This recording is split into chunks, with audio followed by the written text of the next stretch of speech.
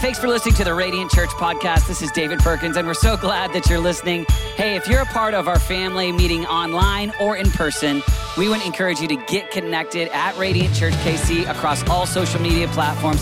God is doing something incredible in Kansas City, and we love connecting with you, whether it's through our app or even through all the content available on our YouTube page. Hey, our prayer is that God uses this message to change your life and that you could become a dynamic disciple of Jesus. Thanks for listening. Enjoy this message. All right. Good morning, Radiant. So please today, bear with me. I've got a James Earl Jones scratchy voice.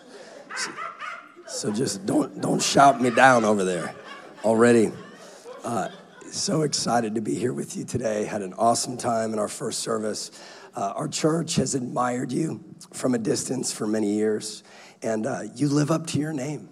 You are, in fact, radiant. And one of my spiritual love languages is clapping, and you guys clap in church. And you clap loud, and you clap on beat, which is awesome. What I love about clapping is you can't be a spectator. You actually have to put your coffee down in order to clap. I love it. And so we're excited to be here with you today. David is a close friend, and Renata, their family is incredible. You know, David, your pastor, you guys are just ridiculously blessed, like stupid favor on you to have them as your pastors. And David is a revival father. And what fathers do, what they do is they don't just teach what they know, they impart who they are. And he imparts who he is. It's available to all of you. And I love that he leads with tears. He's got a tender heart. You can't force tears. You can't manufacture tears. They just come. And he leads as a servant leader. And it's just beautiful and brilliant and inspiring to watch. And then their family is incredible. I mean, what I love about their kids is their kids have their own faith. It's not mommy and daddy's faith. It's their faith. And they live it, and it's living and active and bright and beautiful. We had Dawson with us at our prayer and worship conference a couple years ago, our first one, and that young man's got some Messiah fire. And, you know, he doesn't have fire because he's young. He's got fire because he's supposed to be on fire. Just like me, just like you, all of us are to burn for Jesus. And yesterday we were at the new building, and you know, just so you know, the size of your building would fit like 9 San Francisco churches in it. Just so you know, like I look at that, I'm like, how many square feet? That's like 2 city blocks where I live in the Mission District in San Francisco. And we were in your prayer chapel yesterday, and I just want you to know, Jesus is already in that chapel waiting on you. He's already there, and the future of your church is in that prayer chapel. And I would encourage you, challenge you, invite you, whatever I can do to get you there. Whenever you're in town, make it a priority to be there every week. Jesus will meet you in that chapel. He will answer your prayers. He'll fill your heart with his destiny for your life. I'd encourage you to do that because I believe this is how God's going to use Radiant in Kansas City and really regionally, is he's going to use you as a refuge. He's going to use you as a healing place for broken, hurting people. Many of them that have deconstructed their faith are going to find their way back home to Jesus through your love and your tender care and you creating these spaces for people to meet him. And so I'm thrilled and excited to journey with all of you. And I am convinced that your prayer life must be stronger than ours in San Francisco because, yes, the Chiefs did win the Super Bowl. But listen up, we're activating a lot of prayer this season. And so y'all better step up your prayer game if you're going to beat us. That's all I got to say. You'll see a picture of my family, my college sweetheart, Amanda. We've been married 18 years. These are my 3 kids, Max, Jack Jones, and Maddie. McGovern men do not wear pastels except for one day of the year, and that would be Easter. I think my son Max has grown like 5 inches since this picture. He's almost as tall as me now. And I'm just so thankful for my kids. The Holy Spirit's coming on my kids. I mean, and you know, we're on the front lines. We're tip of the spear. We're in the bunker, duking it out, really at the gates of hell in our country. And what makes it all worth it is when the Holy Spirit comes on your kids. And we do these Sabbath dinners on Friday nights. We have guests into our home, and we have a beautiful dinner, and then we receive communion. And And it's just been amazing to watch my kids lead us in communion and prayer for healing and prayer for the lost. And then we have a time where they give words to the people that come. And I'm telling you, my kids are prophetic, man. Like, I don't know where they got that from. They didn't get it from me. And God's using them at school. It's such a gift. It makes all the pain and the resistance worth it when you see God come on your kids. And so David's asked me to share just a little bit of story before we get into the teaching today about what God's doing.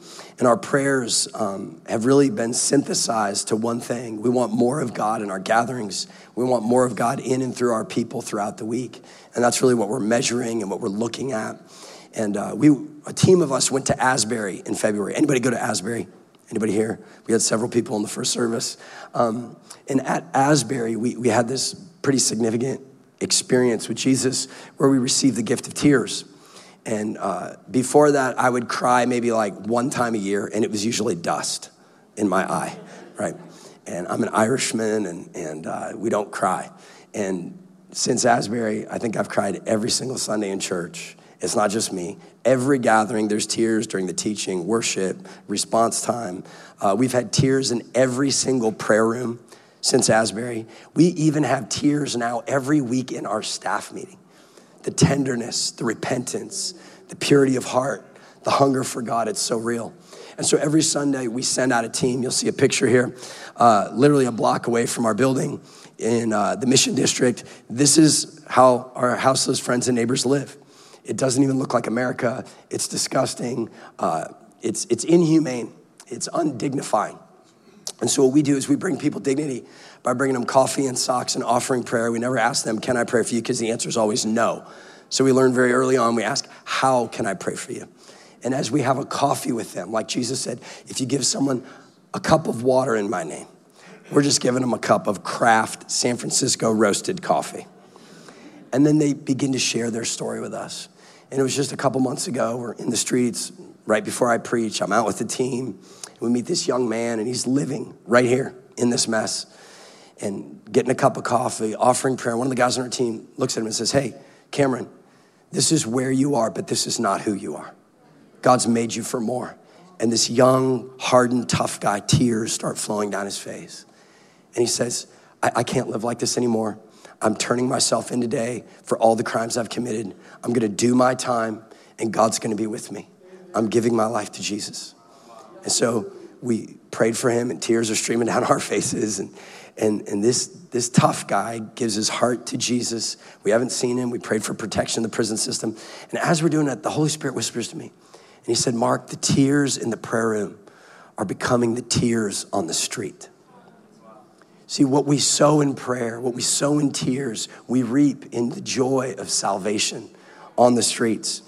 Our prayer rooms, we literally see what would normally happen on a Sunday gathering is happening in our prayer rooms. We had a middle-aged woman who got in an accident and ended up getting addicted to pills, pain pills, lost her job, lost everything, living in her car, stumbles into our prayer room. We fill her car up with gas. We give her food. No one prays for her. Nobody says anything. She has an encounter with Jesus. She kneels down. She gives her life to Jesus without anybody leading her to Jesus.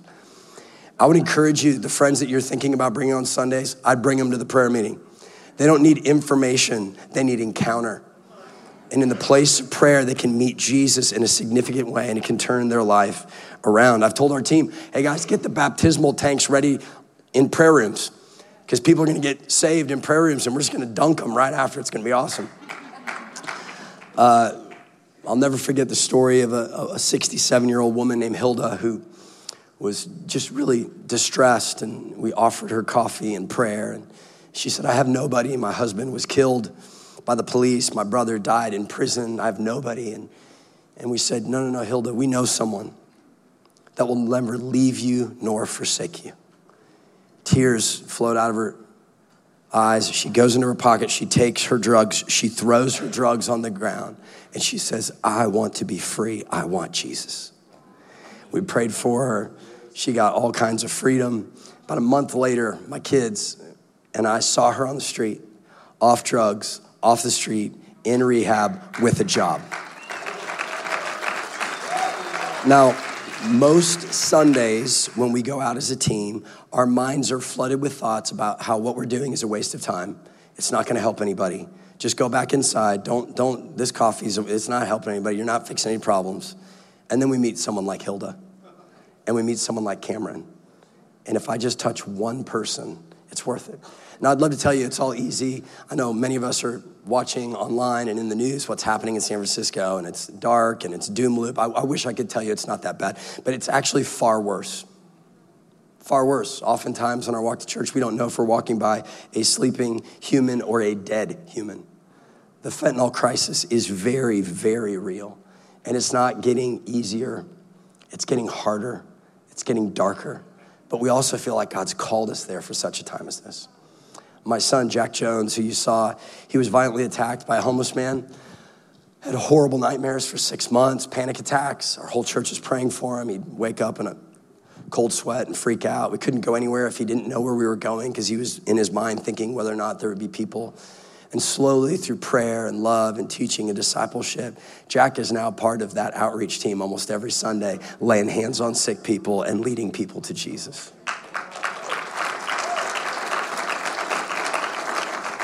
Lastly, I'll say this, we'll get into the scripture today, is across the bay, what Jesus is doing is he's awakening his sleeping church to prayer, and he's uniting his praying church.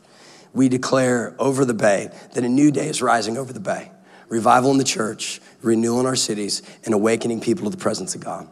And so Francis Chan approached us about 50 days of prayer and worship nights. And so we've assembled churches all across the bay. And between Easter and Pentecost of this year, we did 7 all-night prayer meetings, praying for a move of God. We had thousands of people turn up, hundreds of people pray through the night over a 7-week period. And I just want you to know, don't count San Francisco out yet. I believe our best days are still ahead. If you have your Bibles, you can turn with me to Psalm 84. You may have read this on a t-shirt or a bumper sticker. It's one of our favorites. Better is one day in the house of the Lord than 1,000 elsewhere. Now, I want you to just think about this. Let's just get practical for a second. You mean to tell me that these folks had a day with Jesus in church, in the house of God, in the prayer room, that was better than 3 years of their best experiences combined? You're telling me better than 3 Christmases, better than 3 birthdays, better than 3 vacations and spring breaks, better than 3 Valentine's Day with your honey? That's a lot of good experiences. To take 3 years of your best human experiences, combine them all into one, and these guys are telling us, I had a day with Jesus that was better than that. Now, if I'm honest with myself, I don't think I've ever had a day with Jesus like that. I've had moments with Jesus. I've been in incredible gatherings. I've been by myself with him. I've had some amazing times. But I don't know that I've had something that I would say is better than 3 years of my best human experiences all combined into one day. As I thought about that, I felt almost a little bit guilty and ashamed to even feel or think that way. But then I felt like the Holy Spirit whispered to me, not in a condemning way or an accusatory way, but in an inviting way. Mark, you haven't experienced it yet, but that's what's available. That's the invitation. That's the offer. That you can have an intimacy with me, an encounter with me, an experience with me that is so beautiful and profound that nothing on this earth could touch it or come close to it. And that's the invitation that Jesus gives to every one of us. Paul talks about going to the third heaven. We see that Philip was actually like transported, teleported, Matrix style, right? We see Enoch. How do you get up to heaven? I don't know, but he did. And what we see in the scripture is that all of these are invitations. They're not one-offs. It's God saying, hey, I did it, and it was recorded in this book so that you could then receive it as a lifestyle, not as a one-off. Can I tell you that there are revelations in this book that have yet to be received by any human? There are miracles, there are healings that have yet to be released that no human has yet experienced, but Jesus is just waiting for us to press in and to receive his invitation to more of him. There was a man that led a movement in Spokane, Washington during a time where Spokane was known as the healthiest city in the world. And he talked about 3 layers or depths of healing. He talked about divine healing, divine health, and divine life. So divine healing would be Matthew 9. So it'd be where Jesus prays for sick people and every person gets healed. Sickness, disease, affliction, every single one of them are healed. That would be healing. So if there's something wrong in my body gets healthy, it gets whole. The divine health is different. Divine health is where everybody gets sick but me, and because I'm healthy, my health gets them healthy, which would have been great to have during COVID, right? Instead of the super spreader, we would have been like super healers. And so we see this in the scripture where Jesus meets a leper. And if you're a leper, you're in quarantine because you were contagious and you would give healthy people leprosy. But when that leper meets Jesus, Jesus doesn't get leprosy, the leper gets healing. That's called divine health. That everyone around me may be sick, but the health of heaven is on the inside of me. It gets them healthy. It doesn't get me sick. I'm immune. And then we go even a step further, and we talk about divine life, where there is a life from another world so deep within us that it emanates outside of us. We read it in Acts 5, where Paul, the apostle, they figure out, they must have like Apple mapped or Wazed his way to the temple, his route. And they figured out that when Paul walked, if you stood in Paul's shadow, you would get healed. And so Peter didn't tell them to do this, but they just started lining people up on his prayer walk to the temple. They'd line them up in rows. And the Bible says, read it in your Bible, Acts 5, every single person that was in Peter's shadow was healed and demonic spirits of oppression left them. Then you flip over to Acts 19. Paul's a tent maker. He's got a sweaty shirt. Someone touches his shirt, gets healed, and they have this brilliant idea. Let's take his shirt, cut it up in pieces, make it into prayer cloths, and we'll send it out to everyone we know that's sick and afflicted. And the Bible says that every single person that touched that prayer cloth was healed. This is the invitation.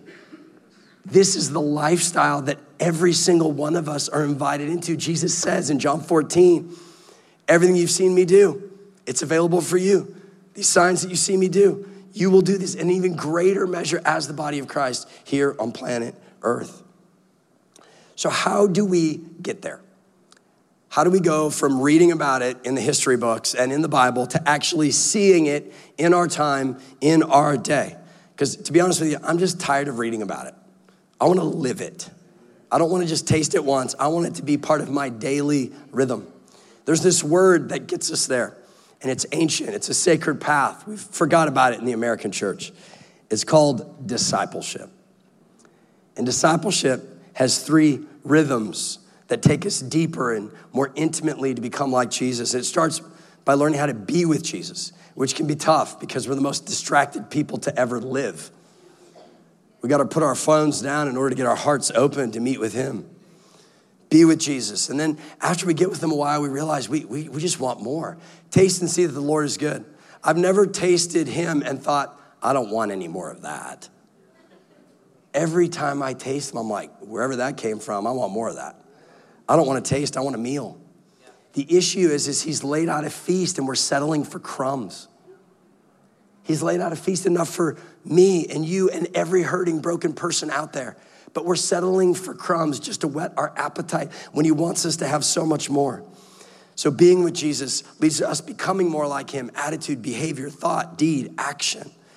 We begin to like what he likes, want what he wants, care about what he cares about. We get his perspective, his eyes, his heart for people. And then lastly, we do what Jesus did. This is what some have called the Jesus stuff. This is when our life with him gets really, really fun. When he uses our life to make a difference in other people's lives. So this way of discipleship, this doesn't happen by accident. None of us become like Jesus accidentally. All you married folks, you're not gonna roll over tomorrow in bed and look at your spouse and be like, whoa, last night you went to bed, you were not like Jesus. Now today, you're so much like Jesus. That's just not how it works. We don't become like Jesus in a day, we become like Jesus every day. We become like Jesus daily. We have these rituals and rhythms and routines that help us hear from him and draw close to him and follow him in all of his ways. This is where Dallas Willard, speaking about gospel discipleship, says the gospel requires effort, but never earning. We can't earn it. We can't manufacture it. We can't produce it. We can't make it happen. We can only receive it. And we can only receive it from Jesus. And what happens is daily as we walk with him, we become like him. See, repetition leads to formation. I don't know if you've noticed, but I've got a chicken noodle soup dad bod figure. That means chicken legs, noodle arms, right? Now, I would love to go to the gym and do one rep and be like ripped, but that's not how that works. I got to do more than one rep. I got to do sets of reps, and then I got to do sets of those reps every single day in order to shape and to form. See, it's like some of us that are like, oh yeah, I tithed one time, it didn't work. Oh, really? I mean, you mean to tell me you tithed one time and you didn't pay off all your debt and get $1 million mansion in like 1 week?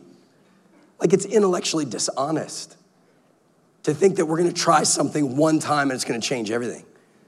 No, it's a daily invitation that Jesus gives to every one of us to walk with him, to get close to him, to open the word, to talk to him in prayer, to give him our burdens so that we can be close to him. This is what Dietrich Bonhoeffer, apostolic father during the Nazi regime, was referring to when he said to his Bible college students, he looked out at Nazis' training camp of young cadets and he said, this right here, us, discipleship, has got to be stronger than that. What God is forming in us has got to be deeper and stronger than what Satan is forming in them. The love being formed in us has got to be deeper than the hatred formed in them. See, oftentimes people ask me a lot about what it's like following Jesus in San Francisco, and they talk about how hard it is. And I'd say, well, actually, I don't think that's really true. I think it's easier to follow Jesus because it's harder. You can't follow him halfway where we're at. We're at war every day. Everything's contested. Financially, family, kids, marriage, darkness, exhaustion. I grew up in the Midwest for 25 years. I had no idea there was a war. I didn't even know there was a war going on. Easy, comfort, pleasure, nothing contested. Had no idea what was really going on. Not just where I was, but across the earth. And so what is it going to take for me to truly follow Jesus well? In our modern world of so many distractions, what's required of me to become who I'm born to become a radiant disciple? We call it defiant disciples in our context. You guys call it radiant. What's it going to take for you to truly shine like you were born to? What's that going to look like? Exodus 14. And the Lord hardened the heart of Pharaoh, king of Egypt, and he pursued the people of Israel while the people of Israel were going out. Everybody say with me, defiantly. See, as Christians, we have a history, we have a heritage, and we have an inheritance of defiance. It's in our blood. It's in our DNA. We're to be defiant, not for defiance sake, but for the sake of the king and the kingdom. We see that Moses defied the slavery and the oppression of Egypt. David defied Goliath's fear and intimidation. We see Daniel defied Babylon and said, I don't care if you're going to kill me for praying. I'm going to pray 3 times a day, and I'm going to open up my window so everybody can hear me pray. That's who we are as followers of Jesus. Shadrach, Meshach, and Abednego, they didn't care. They went to the fiery furnace and they said, even if he doesn't deliver us out, we're good. This is who we are. Jesus seemingly defied the Roman Empire and the Pharisaical structure at the time. See, the best Christians across the globe today, most of them, are praying from a prison. The persecution of the church globally right now is more intense than it's ever been in human history. And we don't even know about it. Because you're like me, most likely. It's so easy just to scroll our life away with vain things that none of us will even remember tomorrow morning when we read the news of some pain or some problem in some distant land. See, to truly be a Christian today, it will require a deeply formed, defiant, radiant faith. A truly defiant faith will produce a beautiful, profound, passionate love for God and for people. I think a beautiful way of portraying this is Rembrandt's painting of the prodigal son returning to the father. And this is a type and symbolism of Rembrandt's own faith journey as he gave his life to Jesus towards the end of his life. And we see in there the loving father receiving the son. And in our faith journey, all of us have been the prodigal that's ran away. And we've also been the elder brother that's self-righteous. But the invitation is for us to grow beyond that, to eventually become the loving Father that offers love even when we've been rejected and hurt. That offers unconditional love to a broken, hurting, angry, sad, confused, depressed, exhausted humanity. See, we're talking about a gospel defiance, a powerful love that defies hate, a peace that defies an anxious world, a surrender that defies pride, a compassion that defies apathy, a forgiveness that defies evil, a generosity that defies greed and consumerism, a hunger for more of God that defies comfort, and a boldness that defies fear. So we're gonna have a little Selah moment today.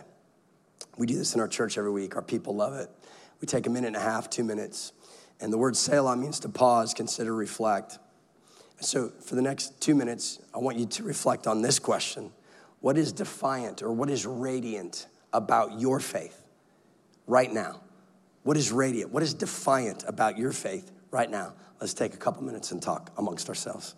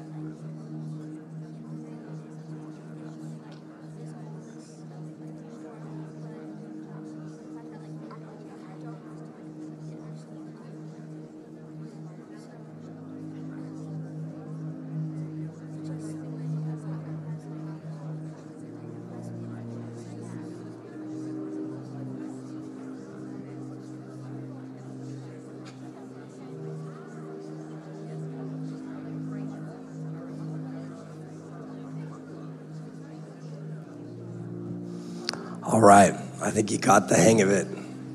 So good. You know, our culture says, you don't need to be defiant.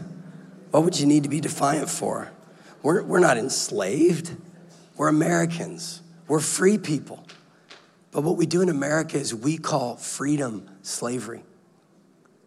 We're enslaved to our education, our technology, and this ideology of social progress. See, in the West, we call slavery freedom. Freedom is getting whatever you want, whenever you want. That's what we call freedom. The late, great Timothy Keller said, today's culture believes the thing we need salvation from is the idea that we need salvation. Can I tell you today, we need salvation. We need it bad. We can't save ourselves. Suicide rates in our nation are skyrocketing post-COVID. The mental health is plummeting. It's devastating. We're enslaved by anxiety, depression, loneliness. Homelessness is soaring, not just in my neighborhood, but literally across our nation. Human trafficking is on the rise. There are more slaves today than at any other time in human history. Rich Villodas, giving cultural commentary on our day, says our world is deeply impacted by COVID, political idolatry, racial hostility. Our breathing is impacted and our hearts are ailing. See, the world needs salvation, and so does the church. We need salvation from a shallow, Sunday-only, casual faith where Jesus exists to give me what I want. That's what we need to be rescued from. See, our current faith landscape in America is that each generation is becoming less religious and less Christian. Increasing numbers of people see the church as a threat. It's bad for people and a major obstacle to social progress. Now, here's what's interesting. If you study church history and revival, you'll learn this, that there has never been a fast-growing revival in a post-Christian secular society. Keyword there is yet. That yet is me and you. That yet belongs to us. I don't know what you see, but I see a harvest field. I see a beautiful opportunity where people's hearts are open like they've never been open before. See, to become a flourishing, radiant disciple today, you're gonna have to defy a few things, and it starts with you. You're gonna have to defy and deny yourself in a time where it's cool to be absolutely obsessed with self. I mean, you know what the most taken picture is, right? Selfies. I'm not even gonna ask you to open your phone right now and count the percentage of photos that are actually selfies. We're obsessed with self and we don't even know it. We act like it's normal now. We're gonna have to defy the way of culture in a time where people will cancel you in a moment. We've lost the ability to have a civil, intelligent, wise conversation in public. If someone disagrees with us, we just cancel them. And then lastly, in America, we've Americanized Christianity and the gospel. Instead of being formed in the image of Jesus, we want to form Jesus into our image. And instead of us following him, we want him to follow us. Can I tell you, you cannot dictate the terms of your discipleship. We must be shaped and formed not by a cultural narrative, but by a biblical narrative. And this narrative is the narrative of love. See, real love is defiant, it's radiant. In a culture of me, in a culture of radical individualism, we've got to be the first that lay our lives down with joy, gratitude, and humility, knowing that this is the best way to live, and Jesus showed us how. See, real love looks out. Real love moves out. Real love prays out. Real love pours out. That's what real love does. See, in a people of powerful love, a radiant disciple, it requires that we become defiant towards everything that tries to keep us focused on ourselves. We've got to say no to being consumers and yes to being contributors. We got to say, Jesus, use my life any way you want. Use me to give, use me to contribute. Use my life to make a difference. See, radiant disciples follow Jesus well. They walk with him closely. They want what he wants. And you know what? That never happens alone. You can't follow Jesus by yourself. Have you read in the Bible? There's a lot of one another's. And those become very problematic alone. Forgive one another. Can't do that by yourself. Love one another. Can't do that by yourself. Serve one another. Can't do that by yourself. Give to one another. Can't do that by yourself. All of the one another's require sacrificial community, not convenient community, which is what all of us think we want, but really know deep down inside the convenient community that doesn't cost you anything, it doesn't really help you. It kind of keeps you stagnant right where you are. And I want to close with this as the band comes. Jesus is teaching from Matthew 9. The promised land we have been taught in America is the American dream. That's not true. The promised land is the harvest field. Jesus says, look, I tell you, lift up your eyes. I think he said that because he was prophetic. He knew that we would be a face-down generation. You can't see hurting people right here. You have to lift up your eyes. You got to turn off your phone. You got to let go of yourself in order to see all the broken, hurting people all around you, that Jesus wants to use you to make a difference in their life. He says the harvest is plentiful, the laborers are few. Therefore, pray earnestly to the Lord of the harvest to send out laborers into the harvest. See, the promised land, it's not the career. It's not the education. It's not the house and the retirement. It's not safety and security. Following Jesus is dangerous and uncomfortable. But that's why we have the Holy Spirit. He's our comforter. See, when we follow Jesus, we will prize the harvest field. Broken, hurting people meeting him more than anything else. The promised land is the harvest field. And can I tell you, there's nothing like Jesus using your life to lead someone to him. There's nothing like it. There's nothing like praying for somebody and then seeing that person come to Christ. I want you this week to ask Jesus to give you a vision of you leading someone to Jesus every year for the rest of your life. get a vision from heaven that can't come from anywhere else about you leading people that are close to you and far from him every single year of your life for the rest of your life. Leading at least one person to Jesus every single year. It may not mean much, but ask them once they give their life to Jesus. It'll mean everything to them. See, the gospel is not safe. It's not comfortable. It's not secure. It's not luxurious. It's not filled with pleasure. There's some pain mixed in there. It can be hard. You're going to want to quit. But you're a follower of Jesus. We don't quit. He puts grace in us to keep our hand on the plow. Isaiah 6:8. I think Isaiah gets it right, this posture. He says, here I am. Send me. See, the invitation for more of God. Only the available get what's available. See, our posture has got to be, Jesus, I'm not too busy. I'm not overcommitted. You can use me. Anytime, anywhere, wherever you want to use me. I'm not going to tell you no. I feel like I got nothing to give. Give him your nothing. He'll receive your nothing and he'll turn it into something. I'll never forget the phone call I got from my son, Jack Jones, basketball coach, 2 Christmases ago on Christmas Eve. And he said, are you a pastor? And I said, I don't like people to know that about me. He said, well, you don't come to any Sunday games. I said, that's true. You're very smart.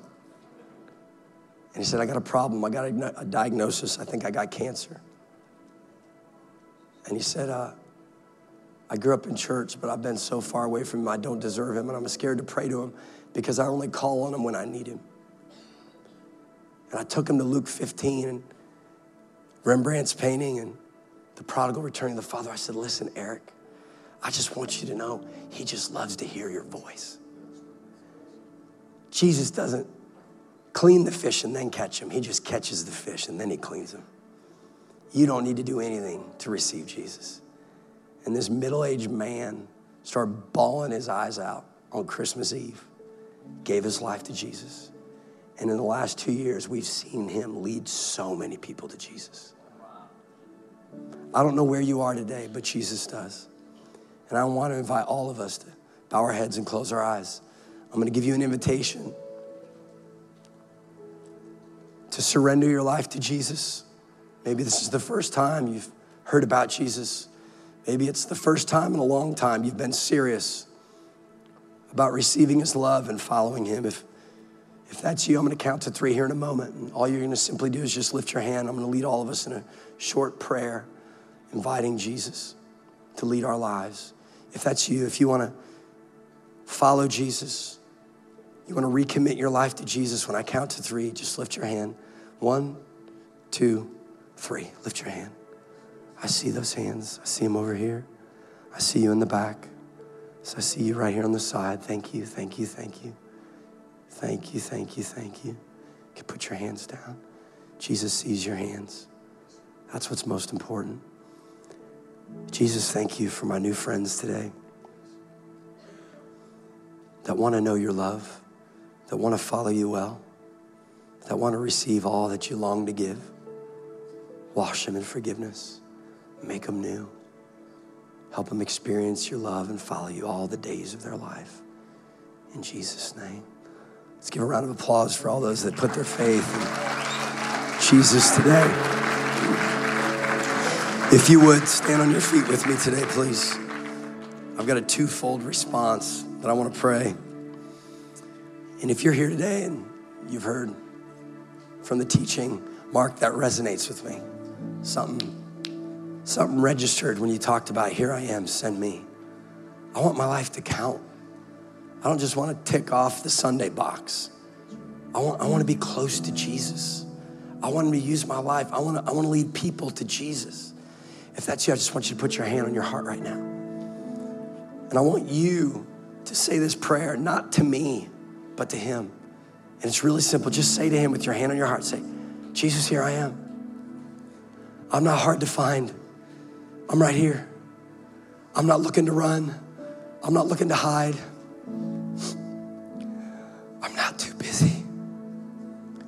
I'm right here. Send me. Wherever you want to send me, send me. Send me to work, to school, to my neighborhood, to my family, to my friends. Send me to my neighbors. Send me wherever you want to send me. I'm okay. Send me. Thank you, Jesus, that you're hearing that prayer, that you're responding right now, that you're going to send your available people. In Jesus' name. And then lastly, I want to pray over all of Radiant Church. And I do want to say thank you for listening to this awful rendition of James Earl Jones. Please do forgive me, and thank you for your understanding. The most ancient posture of prayer. I squeaked right there. I sound like my teenage son that's going through puberty. Hopefully he's watching. The most ancient form of prayer is hands out. If you would do that today. This simply says three things: open hands, open heart, open life. If you want more of God today, just go ahead and open your hands like this. You're opening yourself to heaven. Jesus, I pray for more of God in our marriages, more of God for our singles, more of God for our students and our kids and our grandparents.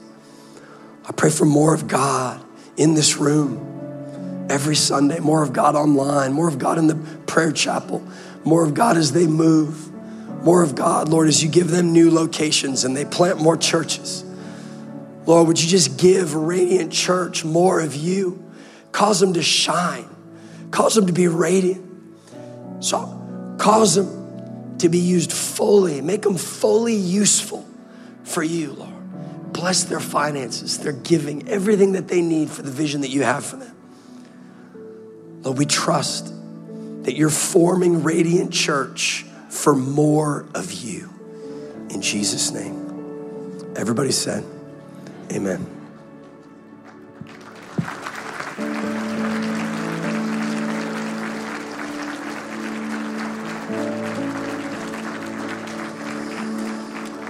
We love you, Mark. Thank you. We received that word. So beautiful. And your family to us. Love the church that God is building in San Francisco. Thank you for that word.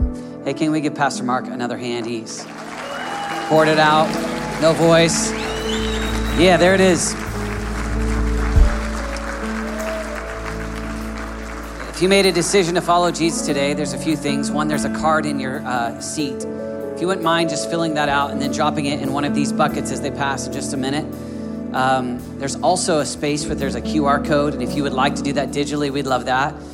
In addition, if you made a decision to follow Jesus today, we have these New Believer New Testaments up here and available for free for you, and we would love for you to take that. You can pick one up out in the info booth as well. And also we'll have a prayer team up here, and if you made a decision to follow Jesus, and what you'd like to do is tell somebody on the prayer team, any of those ways would be great ways. Different personalities like to connect in different ways, but we would love that. Let's take a moment. You know, Pastor Mark, one of the things that you said when you talked about at the end there about one person a year with the vision to lead them to Jesus. That's actually what our retreat with our teenagers is. That is the action item.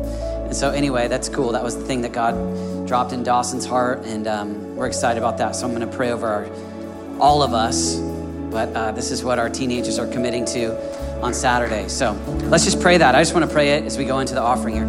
Father, I ask that deep in our DNA as disciples, this idea of the harvest field is the promised land. And even the practical handle to say, I got a vision to lead one person to Jesus. It's God that does the work. I just sow the seed, but I want to sow enough seed. I want to be faithful enough, Lord God, that there's a part of my life is leading people to Jesus. It's part of my testimony. And we ask, Lord Jesus, that you'd help us. Love that phrase about being contributors, not just consumers. Jesus, we pray that there would be a harvest in this city. Father, in the name of Jesus, even as we think about that prayer chapel, as we think about that new building, I pray, Lord God, that would be like a harvest center over generations to come, where people come to know Jesus week after week. People are discipled week after week. People are coming to the prayer meeting discouraged and weak and broken, and filled with the power of God. Marked. Surely the presence of the Lord is in this place. God, we just ask that we would be radiant disciples. I love, even in the midst of a culture that focuses on self, we pour out our lives. I just even ask that the way that Mark gave the examples about the people near them that are homeless in San Francisco. God, there's people all around us that need Jesus. Open our eyes off our screens and onto the hurting and the broken. Lord Jesus, do a work, we pray. Take what we give. God, we pray that you would use it to make a difference, Lord God. God, we love giving. We love serving. We love praying. We want the things of Jesus to be alive in us. We give cheerfully and gladly. In Jesus' name.